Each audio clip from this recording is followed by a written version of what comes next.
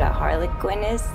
A harlequin's role is to serve. It's nothing without a master.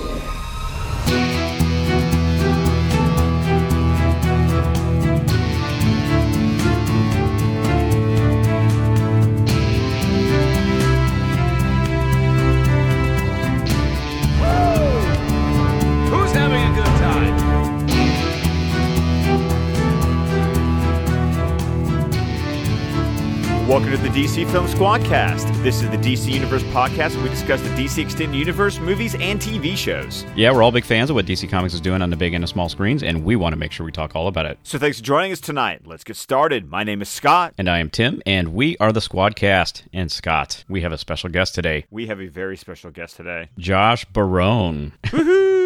Hey. He is our resident Godzilla expert, I would have to say. Expert for sure. Expert Yeah, for sure. agree with that. Yeah. Josh, tell us, okay, I know you're a huge Godzilla fan. I've seen all the statues you have up on your shelf. So, what is your love for Godzilla? Where did it come from? So the story goes back in the olden day when Blockbuster was a thing.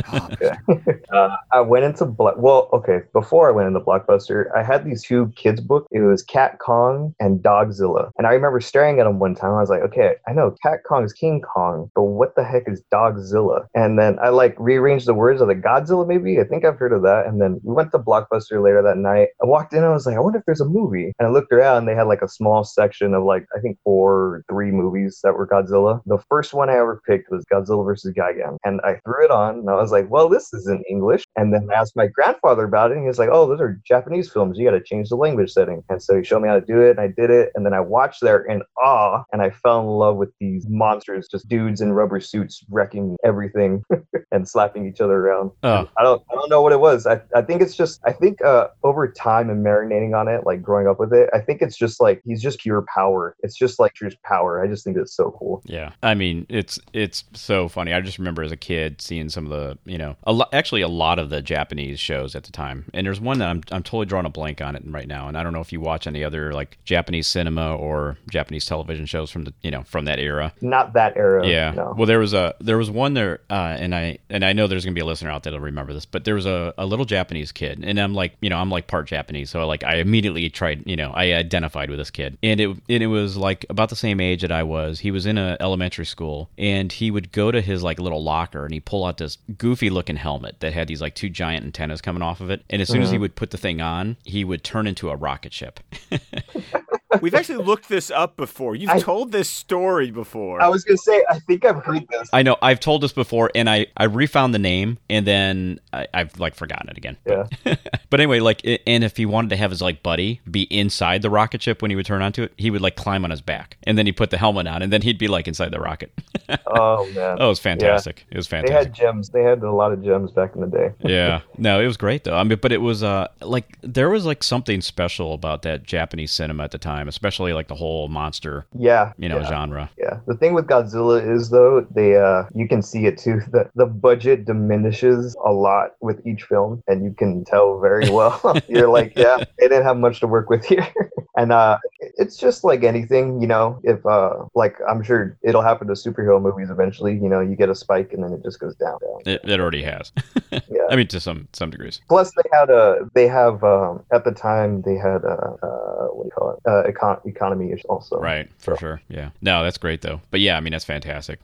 that's a great thing to just be a fan of. And I'm sure you're going to be quite disappointed about some of the news that we're going to talk about here in a little bit. Yeah, I'm sure it will be. I think you already know what we're going to talk about. Yeah, rub the lemon juice on that wound, shall we?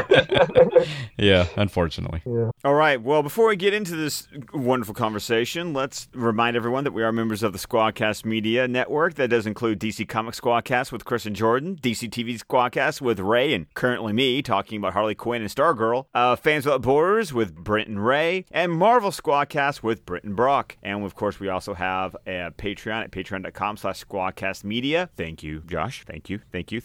And that does get you access to exclusive shows like Squadcast Movies, Comic Book Film Edition, and Fans Without Borders Plus, which Ray and I have a movie that we will be doing another Fans Without Borders Plus within the next week. So that is forthcoming. All right. Well, hey, I mean, let's get on to some of this news right now, Scott. There's some significant movement of release dates of some of the DC films happening right now, and some other films, Josh.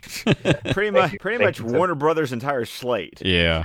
So, yeah, movies got delayed. We've got Tenet has only been delayed by like 2 weeks. That's going to be July 31st. But Wonder Woman 1984 has been pushed from August 14th to October 2nd. Yeah. Godzilla vs. Kong is going from November 20th to May 21st of next year. So now we're a full year away. It's a big move. A big move. And then there's a whole lot of other movies that are Warner Brothers movies that, I'll be frankly honest, weren't really on my radar to begin with. So the fact that they got moved, not a big deal. I'm good. Man, so Wonder Woman's moved quite a bit. You remember, originally it was December 13th in 2019, and then it actually got November. It was December, and then it got moved up to November 1st. So we're like, oh, we're actually moving this movie forward. So it was like kind of exciting. And then it got moved to June 5th of 2020.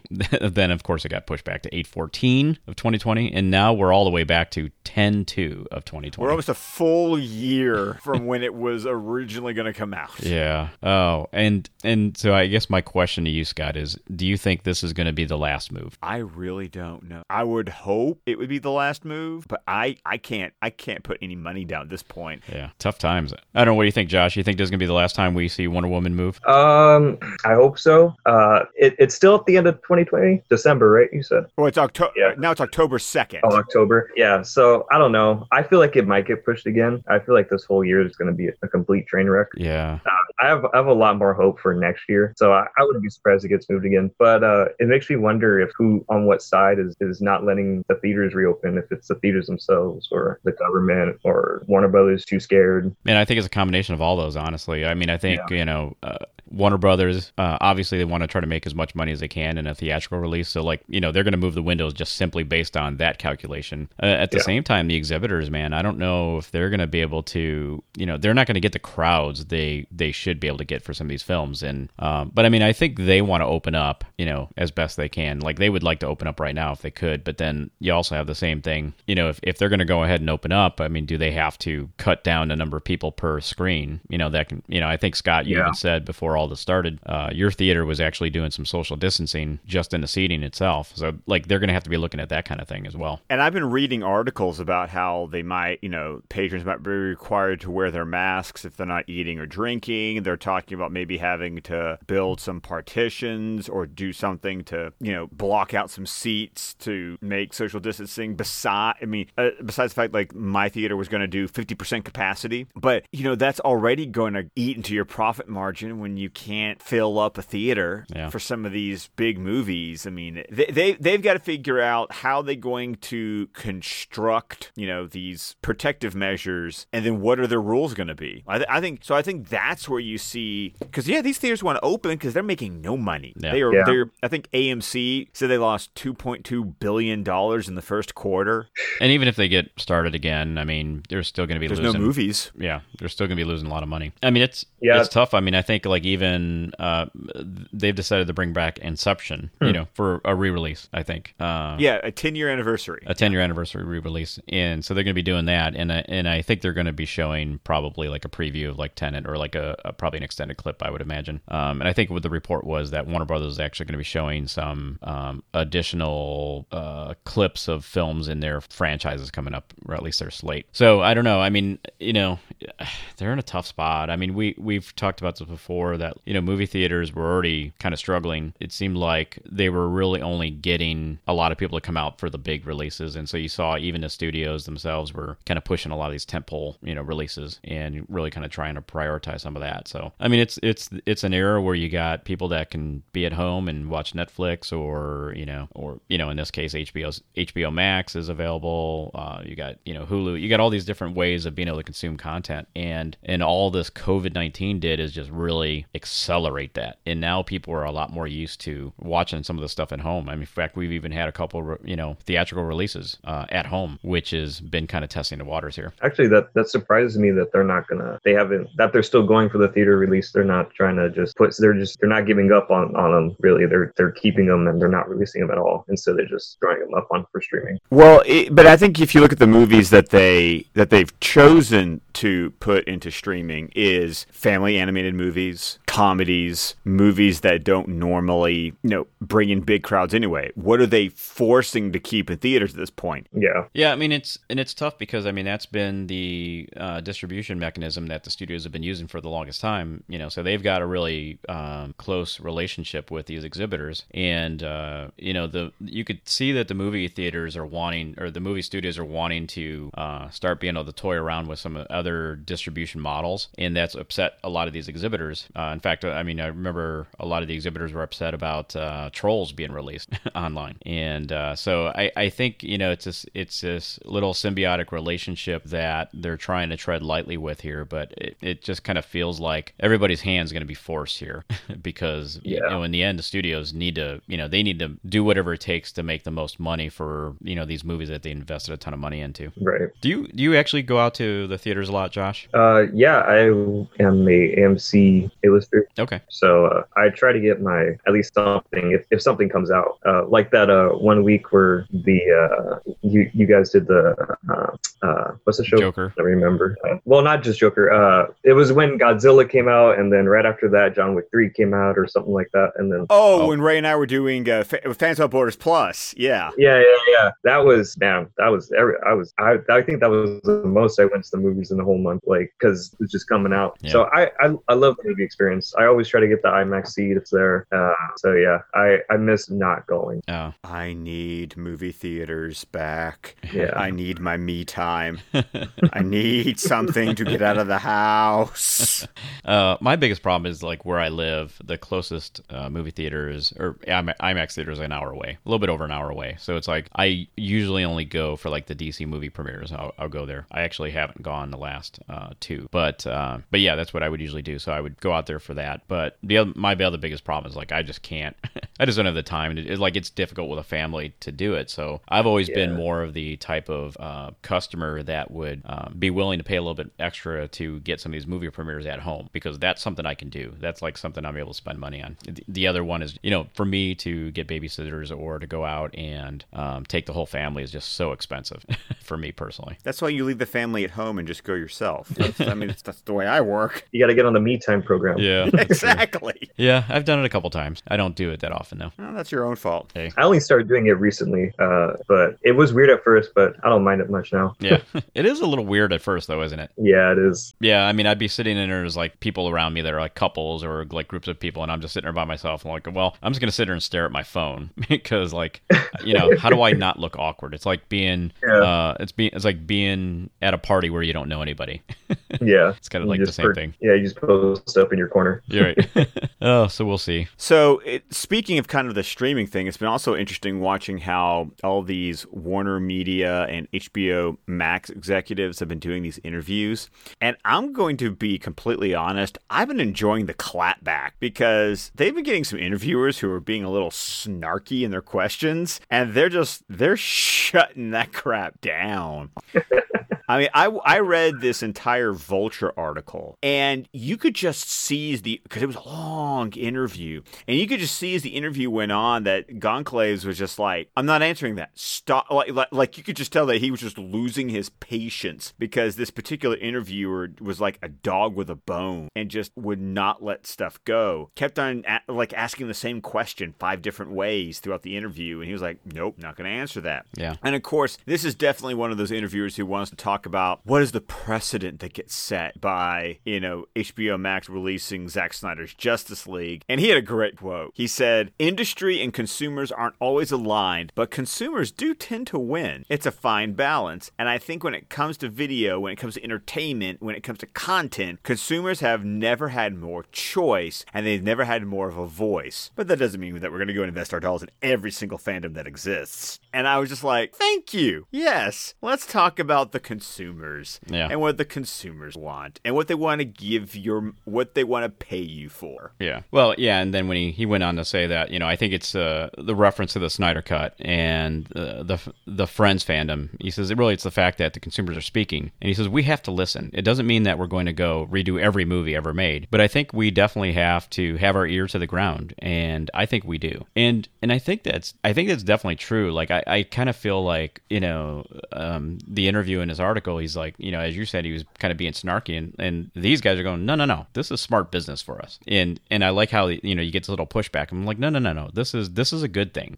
We want engaged consumers. So yeah, even Marvel did that when they had their movies coming out. They listen. You listen to interviews, and the writers and the directors and the actors. They know what the fans were like speculating. They knew the rumors. So it's always good for any entertainment business to listen to the fans, especially when they're screaming at you like the Snyder Cut fans. Yeah, no doubt. We weren't screaming. We were just politely requesting. A lot. We're doing it a lot. A lot for 2.5 years. It was a lot of poking.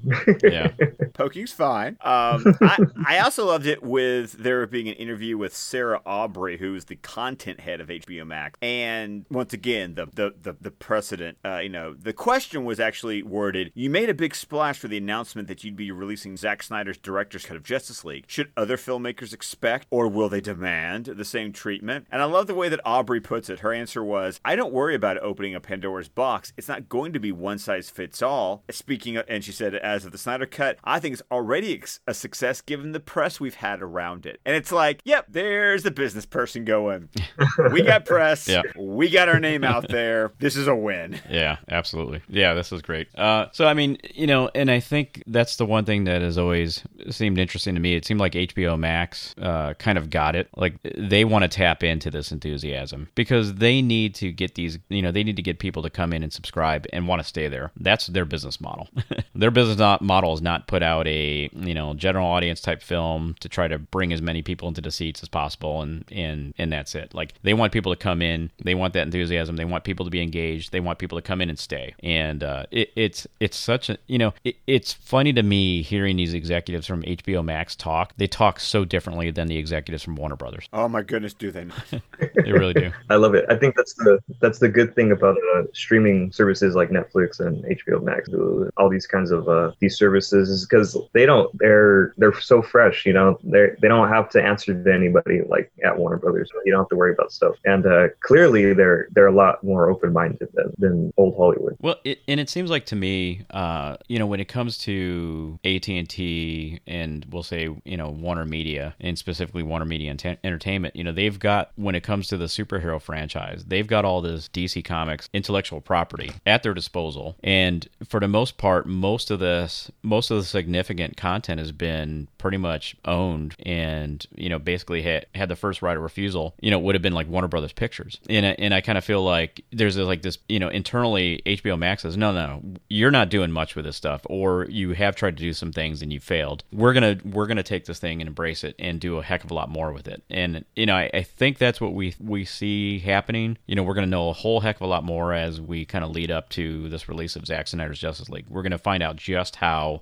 much they're gonna try to go all in with this, and we don't know for sure yet what that's gonna be. But it just seems it's so interesting how you see these different parts of the business, which in some ways they're not necessarily competing, but they definitely are in different branches of the corporation. Talking about Warner Brothers Pictures and HBO Max, and you could see one is like saying, this is an opportunity for us to take something and do some of these properties, and let's see if they follow through with it. Speaking of which, if you want to watch the DC movies, a lot of them, I suggest you get on that, because as of July 1st, they're going to be leaving for a few months. Guys, let's remember this. Warner Brothers had legacy deals. What do you think is going to happen when all those properties leave HBO Max? Because it's pretty much almost every DC movie that's going to get taken off, it looks like. Well, I think what's going to happen is that the DC content is just going to be sparse until that stuff comes back. But of course, you also got to remember, when July hits, more stuff's going to be on. Like, they're going to be bringing more stuff on. I mean, you got to remember, it's HBO Max. It's not a DC only, service. So it's all their eggs right now is not in that DC basket. But they do have 3 to 6 months. I'm hearing that those movies are going to be gone because of other deals with, other vendors. And then they'll rotate rotate back in because these were deals that were made before HBO Max was a thing. So, of course, I keep on hoping that when they come back, they'll have worked out whatever they need to work out with Legendary, and we'll have Man of Steel on there, and maybe they'll finally put the Ultimate Edition of BVS on there. I mean, there's a lot of things that I'm hoping that when they come back, better deals will be in place. Because you gotta imagine they're hoping that these legacy deals run out so that when they come back, they're back to stay. Yeah, people have to remember. I mean, this is a whole new distribution means here, and so many times, especially like with Warner Brothers, they'll have people that will basically sign on, and then they'll fund a film so that they can get distribution rights. And you have to kind of work through all that kind of stuff right now, and it's not as clear cut as people think it is, and it's I'm sure it's a lot more complicated than we're even aware of right now. But the AT&T, once they bought Warner Media, they quickly were trying to get into this game of having a streaming service. Well, I mean, the studios, and they were still setting up their own distribution plans with all these other partners, and so they have to kind of navigate through all that stuff right now. So I would say this is probably going to be this way for a while yet, but I would say certainly down the road, I think corporately, everything's going to be focused in on how do we have the distribution rights that we want so that we can distribute it however we want and not have these kind of interruptions and that kind of thing. So guys, are we finally going to get to go to San Diego Comic-Con? Well, it sounds like we're going to finally get to do it and participate, but this time at home. I know, right? So nothing official-ish has been, there's a lot of rumor and sources and that kind of thing, but the word is that San Diego Comic-Con at home will be held on the exact same dates, which are July 22nd through 26th, but it's going to be completely free for guests to participate. They're promising panels and presentations on all the same topics they normally would, and apparently there's also some rumor that there'll be some sort of artist alley or something where that you can go on and buy stuff that normally con exclusives that normally you would have to have gone to Comic-Con to get a hold of. So I'm playing a wait and see to look at how is this arrangement going to work, because I've never been able to make it to San Diego Comic-Con. No. So do I get to have some kind of experience that doesn't involve getting secondhand phone footage on YouTube for me to watch some panels? I don't know. That's always the best part is the aftermath. Have you been to Comic-Con, Josh? Well, you're a lot closer than we are. No, never. Never had the money nor the time to attempt to go. Yeah, how far away is that for you? I know you're... I could drive there. You could drive there. How long would that take you? An hour. Oh, really? Okay, you're that close. Yeah, I mean, it's, I've seen Hall H. I've been out to San Diego for other reasons, and I usually when I stay right across the street from the convention center. So I could see Hall H from the windows, but that's the closest I've ever been.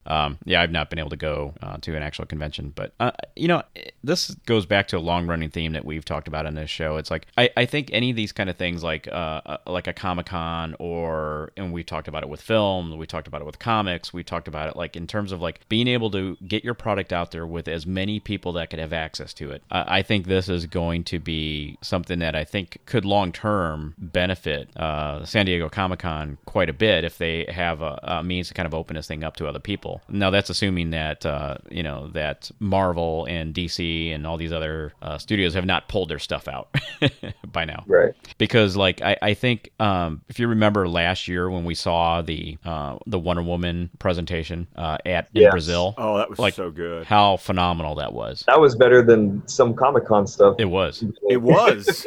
It was so amazing. I loved it. Yeah, I think to me that would have been kind of a wake-up call. Hey, we need to do something, because we need to be able to show and express all that fan enthusiasm, which they did so effectively. So we'll see. I don't know, if these plans do exactly go through, it'll be interesting to see if they've got all the major studios that are still going to be presenting things.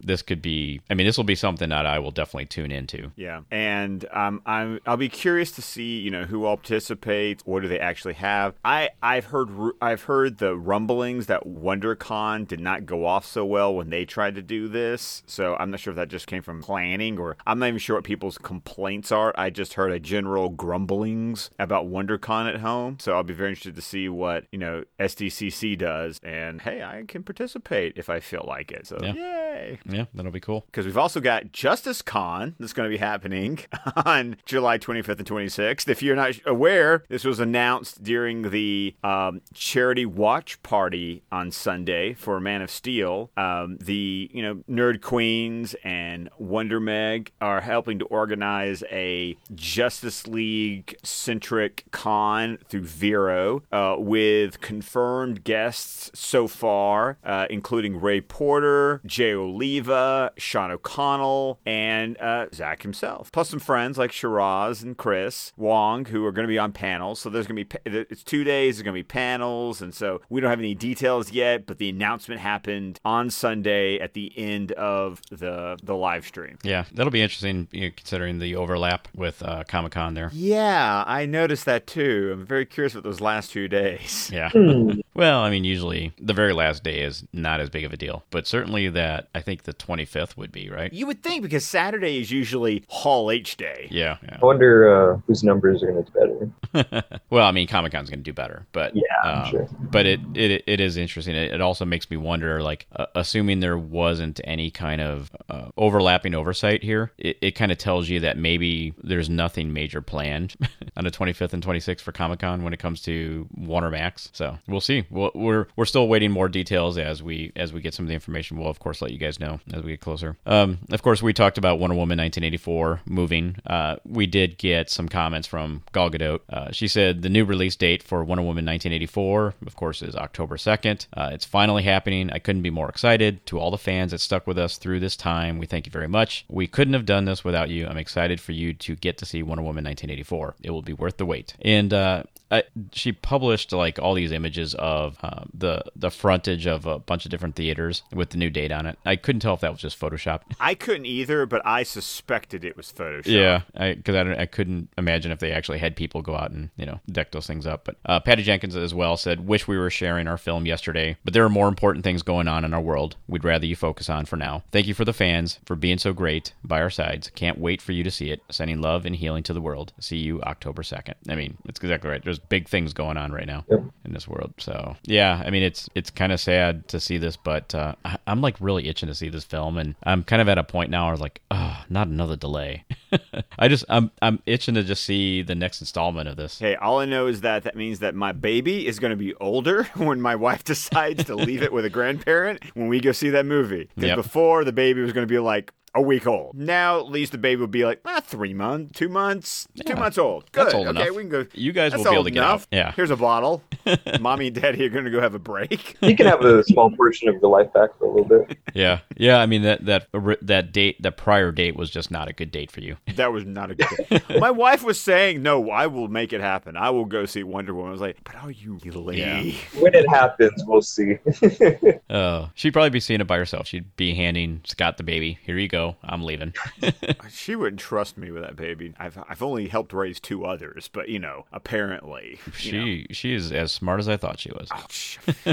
We've also gotten word from the UK that The Batman is among several movies that have gotten the go-ahead from the British government that they can resume filming. So apparently, the film boards over in the UK have kind of set up the parameters, and I guess The Batman has satisfied those parameters, and filming will be soon. Because I'm looking forward to that because I need to start seeing some. We need like a proper suit reveal. We need some. All this just got kind of like stuck in limbo right now. But I think they got the go ahead here, but I think it also is going to be down to just like how soon the production is going to be ready to go back. I'm not entirely sure that they're quite ready yet. I'm sure they're still working out plans. Right. I'm not saying that it's going to start tomorrow, no. But I'm going to say that at least no one's telling them they can't get started. Right. Josh, how are you feeling about this Batman film? Are you pretty excited about it? Oh, Matt Reeves, you put his name on it. I'm in there, yeah. Man. Come on, freaking Planet of the Apes was so good. So I can't wait for this movie.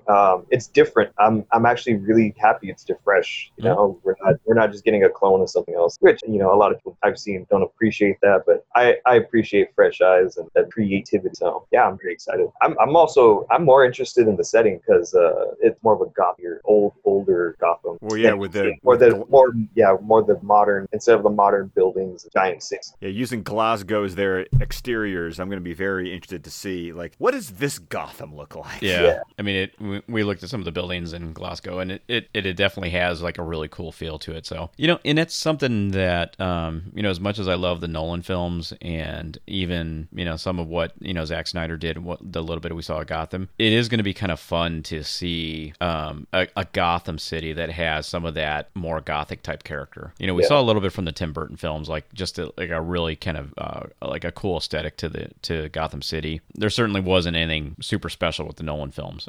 It was just a city. It was Chicago and Pittsburgh. I mean, the Narrows were kind of cool, but I mean, this is going to be interesting. It looks to me like, you know, they're going to be doing something kind of cool with that, the way the city is going to look. So I'm looking forward to that. I'm excited for this film. I mean, I definitely want to see Ben Affleck. I would like to see more of him as Batman. In fact, I'm looking forward to it with Zack Snyder's Justice League. But like for me, being able to see a brand new Batman, you get like the suit reveal, you get your first look at the Batmobile, you get like what kind of gadgets are you going to have, you know, what's he going to have in his utility belt, you know, like all these things, like what's Wayne Manor going to look like. Like I get excited about all these things anytime we get a new iteration of Batman. So I'm just super excited. I'm hopeful. I hope we get to see both Ben Affleck and Pattinson, you know, putting out some Batman content simultaneously. So that's my hopes and dreams right now. Yeah, and a lot of the fun is speculation because when they revealed, or not revealed, when someone took a photo of the stunt double on the motorcycle, I just saw that and I was like, I don't know why I'm getting a very, very year zero vibe, or 0 Hour. What was the two event where the Riddler blacked out everything?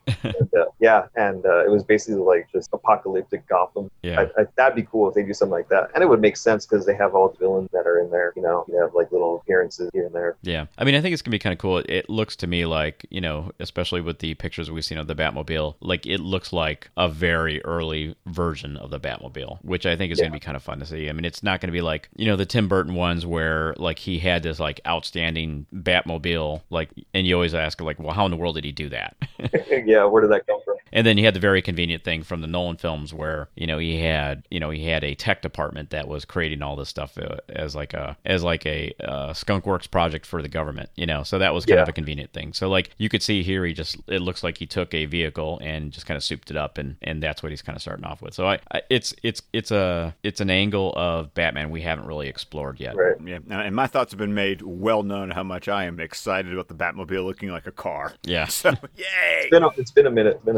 A couple minutes anyway. Yeah. So Ray Fisher came out on Twitter and he says, I don't praise Chris Terrio and Zack Snyder for simply putting me in Justice League. I praise them for empowering me, a black man with no film credits to his name, with a seat at the creative table and input on the framing of the Stones before there was even a script. And he said, #BorgLife. Zack Snyder quote tweeted that and he says, you, Ray, are the heart of my movie. I love that. Yeah. I mean, Ray has always been the one wearing his heart on his sleeve this entire time. And the more we find out about some of what happened backstage, so to speak, the more that I Heart ZS shirt really means a lot when he did that at Comic-Con. Yep, he means it. So I loved reading that tweet, and just, you know, I don't even think about the fact that this was going to be his first film role. Like I forget that because he's just kind of been around to go, no, he was a stage actor. Yeah. This was going to be his big break. Oh, I'm really excited for him when it comes to Zack Snyder's Justice League. Yeah, and especially like everything we've kind of learned about all the stuff that was removed from Zack Snyder's cut of Justice League. I mean, it had the stuff that I just like, you know, I just live and die for. Is like I want to see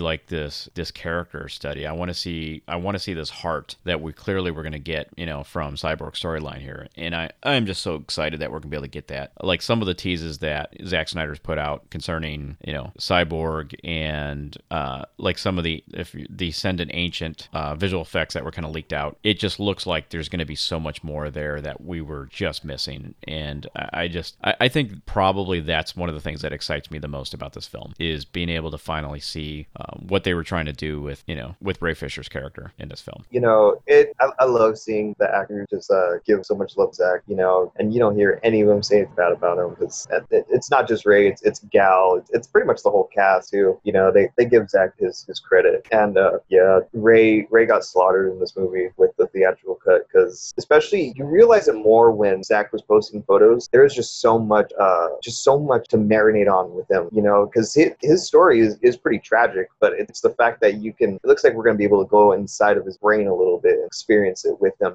and go through this roller coaster. So yeah, I can't wait to get more Ray, because that's a big chunk that was taken away from us. Yeah, absolutely. I think that's probably going to be, my guess is that's going to be one of the probably most beloved things about this new cut, the original cut, is being able to see all that. Speaking of cuts, David Ayer got a little excited this week. I mean, there's that new Twitter account, RT Aircut SS on Twitter, that's kind of really pushing for the Ayer cut. And you could tell that David Ayer was completely aware of their, they had started a campaign, and then in light of the Black Lives Matter discussions going on, they paused it for about a week and they restarted it. And so you could tell that David Ayer was aware, because the photos he was dropping on his Instagram was matching the character that was being highlighted for that day. So, we start off by getting a new photo of Katana from what looks like the final battle, and you see that tentacle, that is supposed to possess her at some point. So right. I was just like, ooh, more Katana.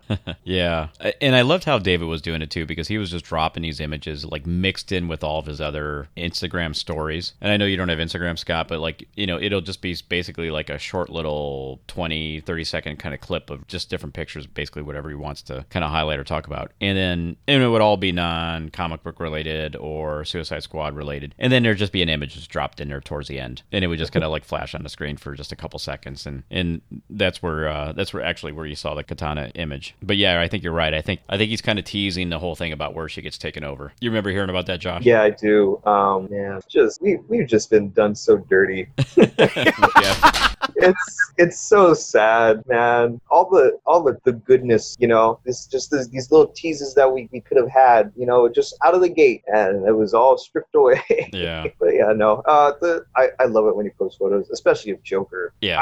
I don't care what anybody says. I love that Joker. Oh, I did too. That Joker is so accurate, comic book accurate, even though people will disagree, and it's only because they've seen Heath Ledger's Joker. It's like, man, that's a Joker. Jared Leto did great work with that, and more Katana, because she got nothing in the theatrical cut. Yeah, that's been a trend of these characters who could just get completely stripped out of movies, and it's like, oh, I'd like to see more Katana, or Croc or Joker or any of these people who got next to nothing, when the theatrical version, even with the extended cut. I mean, I've always kind of at least praised the extended cut for giving us more with Diablo. Yeah, Diablo was one I really liked him quite a bit in the film, but I mean, he was just one of a number of characters that clearly were cut out. Katana being one. Obviously, Jared Leto. We know how he was filming a ton of things for that, and the thing that I think is the most frustrating is you see David Ayer having to live with the criticism of the film, because it's got his name on it. He's a director. It's his quote unquote cut. He definitely towed the company line, as a good soldier would. He basically said, yep, that was my cut. But then you could just tell the frustration and all the abuse he's gotten over, the last few years, for that film and his, version of Joker. You could just see it's all boiling over. Like he's had enough at this point. And yeah. I think the thing that I love the most is he's publishing these photos in black and white. He's been paying attention. Yeah, it's a little trend going on. Yeah, he's been paying attention. I love that new Joker photo because it's obvious that Joker breaking Harley out of Belle Rev at the end was going to be in a much different tone than the version that we saw in the theatrical version. Yeah. And then that picture of Harley from Harley Day with her and Batfleck, when he's resuscitating her, looks like that they had a little bit more of a moment than even what we got in the theatrical. So I'm like, whoa, how did that all play out? Yeah. Yeah, I need to go back and look at that one because I still remember it was essentially that shot, but I don't know if it was that angle. It was not that angle. Okay. It wasn't. Yeah. No. The last time I had seen Suicide Squad, I was just amazed at how well he did Batman in that film. And not just Batman, but I think the whole thing with Bruce Wayne at the end with Amanda Waller at that restaurant, which we know was from the original cut, that was such a phenomenal end credit scene. It really made you get excited, oh my God, where is this going to go? Right. And when I see that, I'm like, I get so depressed thinking about about what happened after that. Yeah, because it's just dangling there at the end. It's basically, it kind of still is. It was the nightmare scene. It was the same thing with that for a while, you know? They were just going to leave that be in a movie and not go back to it at all.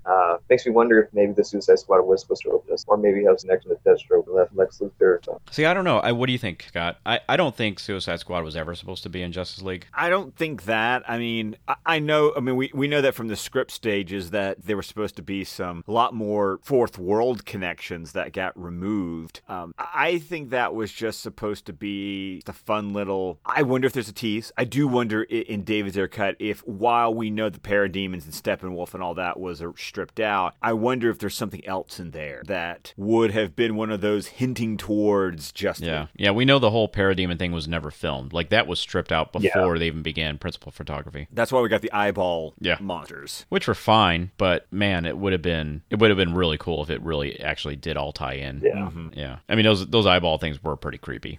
They just weren't on screen long enough. No, they weren't. Yeah, I like them. I like the design. The design was cool. Yeah, I remember when we saw the set pictures of that. Were you looking at the set images that were leaking out at the time, Josh? I remember we first got that image of like this eyeball creature. Like, what in the world? No, it was. I do remember seeing a lot of videos though. There was a lot of videos. There was, yeah. Oh, and I've said, this film has just increased through time. Like I just start to admire this film more and more. It's it's not a David Ayer type film. Like, it's got David Ayer in it, but it's not the typical David Ayer film. I appreciate it for what it is, but I'm looking forward to seeing exactly what David Ayer had in mind. I would like to see that story for sure. I appreciate the characters. I appreciate the acting a lot too. It was very good acting. You get the development that they had. Not all of them got any sort of development, but Deadshot, Harley Quinn, they had their time in the sun. Diablo, I remember hearing from everybody, they loved Diablo. That was great. So yeah, I think David Ayer's cut is just a lot more from the character rather than running a plot from A to B. Yeah, David Ayer even responded to Chris Swenson, who asked him about Joker and Harley in the chopper, and they're in the theatrical version, like, they get attacked and Harley like falls out of the helicopter, and David Ayer confirmed that no, Joker pushes Harley out of the helicopter. But he also clarifies not to kill her. Not to kill her, but he did push her out. But he did push her out. Yeah. So I'm gonna I like to, because once again there are those moments that when you go back and watch the movie, you just see how awkwardly they played out. It's because they like threw in a reshoot to try to change something, and he's continued to have more conversations over the weekend about Harley being in that toxic relationship and growing out of the toxic relationship, and how that was a whole arc he had planned out. Yeah. Well, and also this was one that we haven't had a chance to talk about yet, but somebody had actually asked, like, what was this backstory about, Harley Quinn killing Robin? And David Ayer says, yeah, that broke my timeline. John's added it in, and he's referring to the whole thing, that little throwaway thing that was thrown on the screen, that Harley Quinn, was accomplice to a murder of a Robin. Accomplice to a murder of Robin. Yeah, which always, and we had always said at the time, like, we understood that the whole reason for him having those teeth is because Batman beat the crap out of him and knocked his teeth out, and that was basically, Joker's way of just kind of like rubbing it back in Batman's face. And that didn't always work out, because when he had first met Harley, when she was just Harleen as a therapist in the asylum, he had the teeth at the time. So and it's just stop it. Stop screwing with these movies. Whatever, man. It's so sad that just because people, even screw the Batman vs. Superman also took 30 minutes out of the film that should have stayed in the film. Right. Yeah, stop. just let the director do what the director wants to do.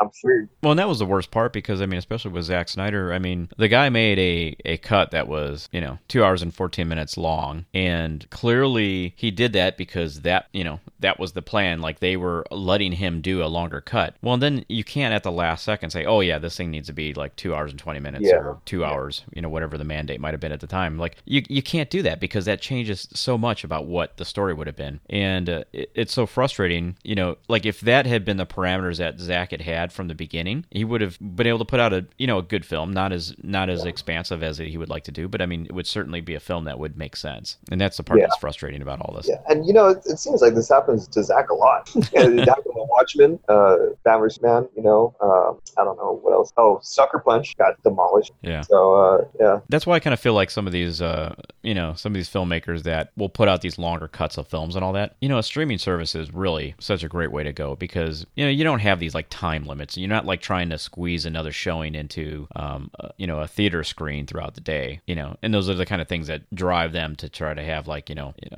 time restrictions on the length of the film. Like you put a long film on a streaming service. I mean, there's no issue with that really whatsoever. No, people can start it, people can stop it. Yeah. So I kind of feel like, this is going to be the kind of avenue for some of these kind of filmmakers. They're not putting these things up on the big screen and celluloid, like they used to, as much, but they can at least tell some of these stories in a longer form. And I'm kind of excited about the whole prospect of that. Speaking of streaming, something I'm really looking forward to is the fact that we've gotten a trailer for the second season of Doom Patrol. Yeah. Yeah. June 25th. And they're dropping 3 episodes on the first day. Yeah. Yeah, even better. Love it. Yeah. You like Doom Patrol, right, Josh? I've liked everything the DC Universe had put out. I've not gotten around to Stargirl. I don't know if I'm going to watch Girl. But Harley Quinn surprised me, actually. I was skeptical on that one. But once I saw that trailer and I saw what they were going for, I was like, oh, freaking awesome. And it's just been the gift that keeps on giving. So but yeah, Doom Patrol. I cannot wait to get back into that because every episode is just so good. It's just, I don't know what it is. It's so ridiculous. It's so out there. Yeah. Great. A lot of fun. I mean, it's a live action Grant Morrison. It's really what it is. Yeah. Isn't it though? Yeah. Oh. And now it's going to get a lot more eyeballs considering that it's going to be co-releasing it with DC Universe and HBO Max. Yeah. But I love how they're advertising. It's like Max Original. It's like, Right. oh, we took that one from you. Thank you. Well, it's the same thing Netflix did. Netflix does it all the time. I wonder if it's going to show that on DC Universe or not. That'd be the fun thing. No, I mean, because they would do that. What was the one I was thinking of? Netflix would take something and call it Netflix Original. They even did it with Titans overseas. Really? Yeah. Yeah. When they didn't do it domestically, but overseas, Netflix had the streaming rights for Titans, and so they called it a Netflix Original. I remember when that happened. Yeah. I think I saw the trailer. Yeah. That was fun. So yeah, it's a little branding games that they do. Whatever. Absolutely. Also, a cool thing that happened: Watchmen on HBO was awarded a Peabody. Yeah. Which was fantastic. And if you're not aware, the Peabody Awards go to programs that have made a significant impact on media programming and the cultural landscape. So you just get one, and then basically it means you were a big deal. You did something important. Mm-hmm. As Watchmen should do. Yes, as Right. Watchmen should do. Yeah. And it feels almost even more relevant with current events right now. That Watchmen is definitely a show that spoke to those racial issues that are still being dealt with and talked about right now. So, yeah, I was kind of thinking about that the other day, thinking back about how well Watchmen kind of brought to light, the Tulsa massacre. It's like one of these terrible events that, at least in this country, like we've just kind of buried it and tried to sweep it underneath the carpet. And I love the fact that they were out in front of that and, recognize that this was the right time to really kind of bring this forward and kind of like rip that Band-Aid off, so that you get people talking about it. And I know certainly when Watchmen first came out, like, I mean, I've talked to coworkers about it. I've talked to fans about it. Like, so many people were just unaware of these terrible events that happened in our history. And I think that in Watchmen style did exactly what Watchmen has always done. Is it has that kind of significant impact to kind of really bring that to the forefront. And I'm so happy timing wise that they did what they did, especially with the sense of urgency that is a lot more prevalent nowadays, more so than it ever has been in the past with Black Lives Matter. It's just again, like it proved what it always does. It was kind of ahead of its time, and I hope we get another chance. I hope somebody can take the reins and come back for another season of that. I don't know. I'm still happy with the fact. I would be happy if the show just ended. I know you would, yeah, but I still want. I want more risks to be taken. Like, if somebody can come up with a story that's worthy, and they say, you know what, I think we can take this to an interesting place for a season 2 or a next season, whatever you want to call it. I would like to see it. That's the kind of storyline, that's the kind of show that should do that kind of stuff. Yeah, I'm in the middle. I'm more on Scott's side because I'm like, yeah, it's a good part two to what the original Watchmen was, and but I'm also with you, Tim, because I'm like, I want to watch more.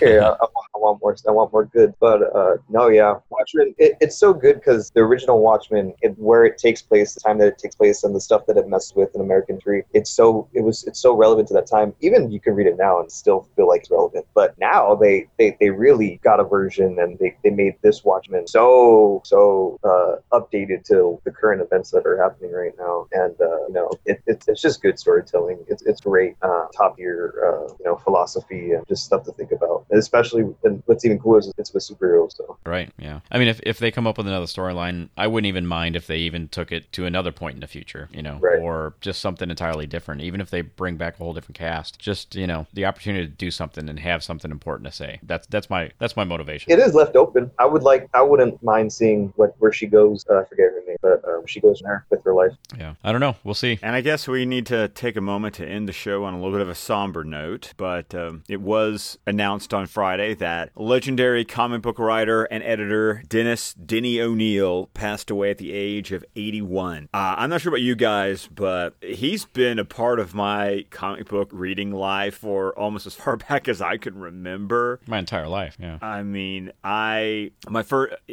we on the DC side basically know him as either a green, he paired it with Neil Adams, and they basically did two iconic runs. There was the Green Lantern, Green Arrow run that really dealt with social issues and social justice and making comic books relevant to the current time. And then, of course, there was this Batman run that is particularly notable because, one, it brought Batman back. It basically rescued Batman from the 60s camp and brought him back to being this dark avenger of the night. And it also introduced characters like Ra's Talia al Ghul because he co-created those characters in his run on Batman. Yeah. Oh man, I remember him the most, or at least the first memories I had of him when I actually knew who he was that Green Lantern, Green Arrow story. And from issue number 76, that was the one where really kind of touched on black representation in comic book. And it was one of these things that,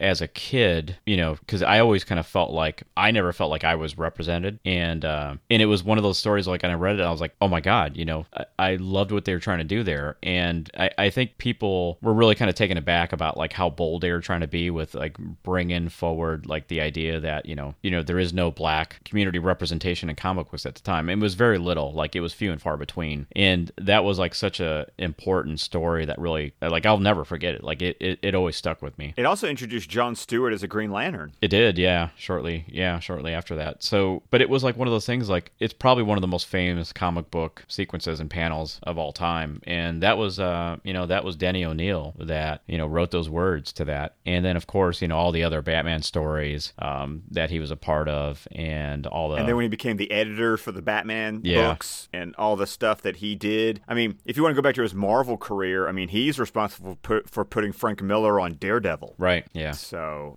he's an icon. There is a really great interview that came out years ago on Fat Man Beyond, back when it was Fat Man on Batman. Kevin Smith did a very, very detailed interview with Denny O'Neil. It's episode 286 of that podcast. Yeah, I would highly recommend you go and listen to that episode. Great interview. And Denny O'Neil is fantastic. Anytime you'd see any of these documentaries about comic books, specifically the DC Comics ones, whenever you'd have like Denny O'Neil pop in and have some words to say about whatever it was that they were talking about in the documentary, I just loved it.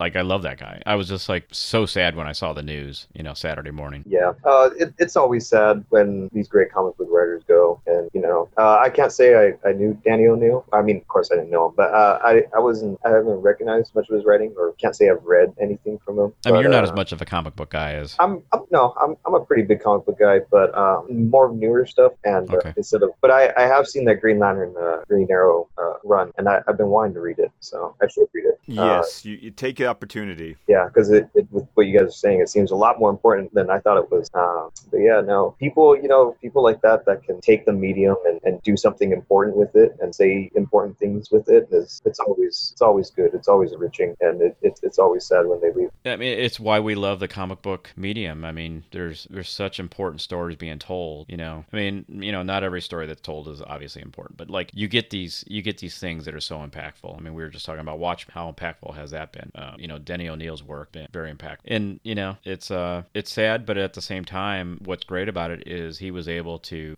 you know, provide his work into a medium that's never going to go away. Like it's always going to be there, and we're always going to have like his legacy when it comes to, you know, what he attributed in the voice that he had. So I would say, yeah, you know, this is to Denny O'Neil, and thanks for, you know, all the great stories and all the great contributions that he had for all these characters we love. Okay, so that's really it for this week's episode. I mean, kind of hit all the news. Yeah. I mean, this has been great. I do have one thing for you though, Josh. Can we get you on again so that we can review Godzilla, the original film? Would you be down for that? No, I don't know. I'm a little busy lately. A little busy. I'll take a look at my calendar, Tim. I'll let you. Yeah, of course I want to do that. That's freaking awesome. I'm only going to do it if we do it in subtitles. I mean, that's, you know, I don't. Of course, I don't do dub. I do subtitles. That's the only way. Subtitles only. The dub's a completely different movie. Right, it is absolutely. I don't like anything dubbed. I was just thinking. I think I had seen. This is a slightly different movie, but like Das Boot, and I think you've seen Das Boot, right, Scott? I've seen portions. I've not seen the portions whole of it. thing. Okay, because that's a long movie. Das Boot is a long film, but like the first time I'd seen it was in Chicago, and it was all in subtitles, you know, so it was all in German and with the subtitles, and it's like I just absolutely fell in love with the film. And then I got the home release, and I didn't realize it, but like it was automatically set up for like the dub, and I put that thing in there. I'm like, what the hell is this? what is this? This isn't the film. Oh, it was horrible. I hated it. Was it completely like, did they have new scenes and stuff like that? No, it was all the exact same scenes, but they had some American voice actors coming in. I guess maybe American German voice actors, but it was all dubbed in English, and of course it was just like, it's awful. Like I just can't watch it. And the same thing with Godzilla. I can't listen to a dub. Sometime, especially, you know, there's 30 movies, so guess how many of them are bad? A lot of them. So the bad ones, it makes it better. Well, you tell us, because I want to do this. You tell us which one, and I was assuming maybe the first one. Yes, that's like the premiere one, right? Yeah. So I would like to, you know, let's do this sometime, and we'll figure out. Like, I think Scott, should we release it as just a special DC Film Squadcast episode? Oh, absolutely. Yeah, absolutely. Like we've done the Lord of the Rings. Lord of the Rings, yeah. But this is one. This is one I definitely want to do. Yeah, I've seen it though, so it's been a while for me. I did watch it on HBO Max. Oh, because it's on HBO Max. Yeah. I had it on. I didn't watch the whole thing, but I had it on. I'm like, oh, it's been a while, and it's good quality too. The Criterion quality. Yeah. The Criterion one. Yes. So good. It's really good. It's so good. It's really good. So that's it, Josh. I want to get you on, and we're just going to do this again. Yeah, that sounds like fun. I love it. All right. Well, make sure you follow us on Twitter at DC Film Squadcast to find out when that's going to happen. You can follow me at ScottDC27. Yep. And then on Twitter, you can follow me at Alan Fire. And of course, you can email us at dcfilmsquadcast@gmail.com. And Josh, where can the good folks find you? I am on Twitter at TheRealJRocker, and I'm on Vero at Joshy B. Okay. I've always wondered, what's the story behind The Real J Rocker? Is there a fake out there somewhere? Oh yeah, there's all sorts of Joshes out there. It's funny. My buddy actually sent me a thing, and it was like, all Joshes on this date meet up in the middle of the desert. We're gonna have a fight for the real Josh. That's awesome. There was like something, I can't remember. Maybe this will ring a bell to one of you guys, but there was like somebody that had all the same name, and they had just started reaching out to each other on Twitter, and they formed this like group chat. I think it was like and it was all like guys, but like one of the people that they added was actually a female with the same name. Huh. And anyway, it was just one of these things where like she says, this is probably the most exciting thing that's ever happened to me, is like being part of this chat. But it's just like one of those things that like, oh, that's super funny. That's great. Yeah. Well, if you want to learn more details about the Josh Illuminati, you know, go follow Josh. We are also on Vero. We're on Facebook, and we can be found on our website at squadcastmedia.com. Don't forget that we are a fan-supported network, and we appreciate everyone like Josh who contributes and helps us keep the lights on. That can be found at patreon.com/squadcastmedia. Remember, it's the $5 a month tier that gets you access to the RSS feed with all the exclusive content. So that's going to be it for this week's show. To all the listeners, I guess now you can go out, or you can stay home, but whatever you do, keep reading DC. Yep. And if you do go out, do the social distancing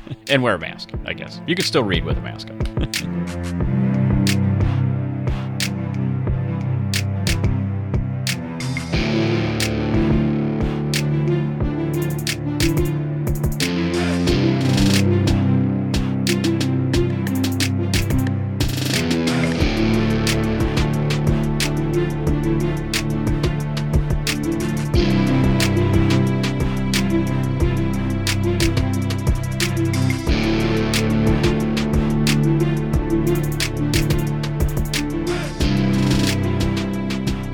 Okay, Scott, so in this episode, we kind of touched on David Ayer revealing some of his frustrations about Geoff Johns really kind of breaking his timeline. And then Ray Fisher actually had commented that he felt his pain as well. Yeah, because someone got kind of broken out of that Justice League movie, too. Yeah. I mean, I don't know about you, Josh, but I mean, you're never going to be able to take away, I think, all the great things that Geoff Johns has done for the comics. And he's a phenomenal writer when it comes to the DC properties and comics. And, I have no problem whatsoever with anything from there. No, I totally agree. He's done a lot of great things as far as it goes, but I don't think he did very well with our films.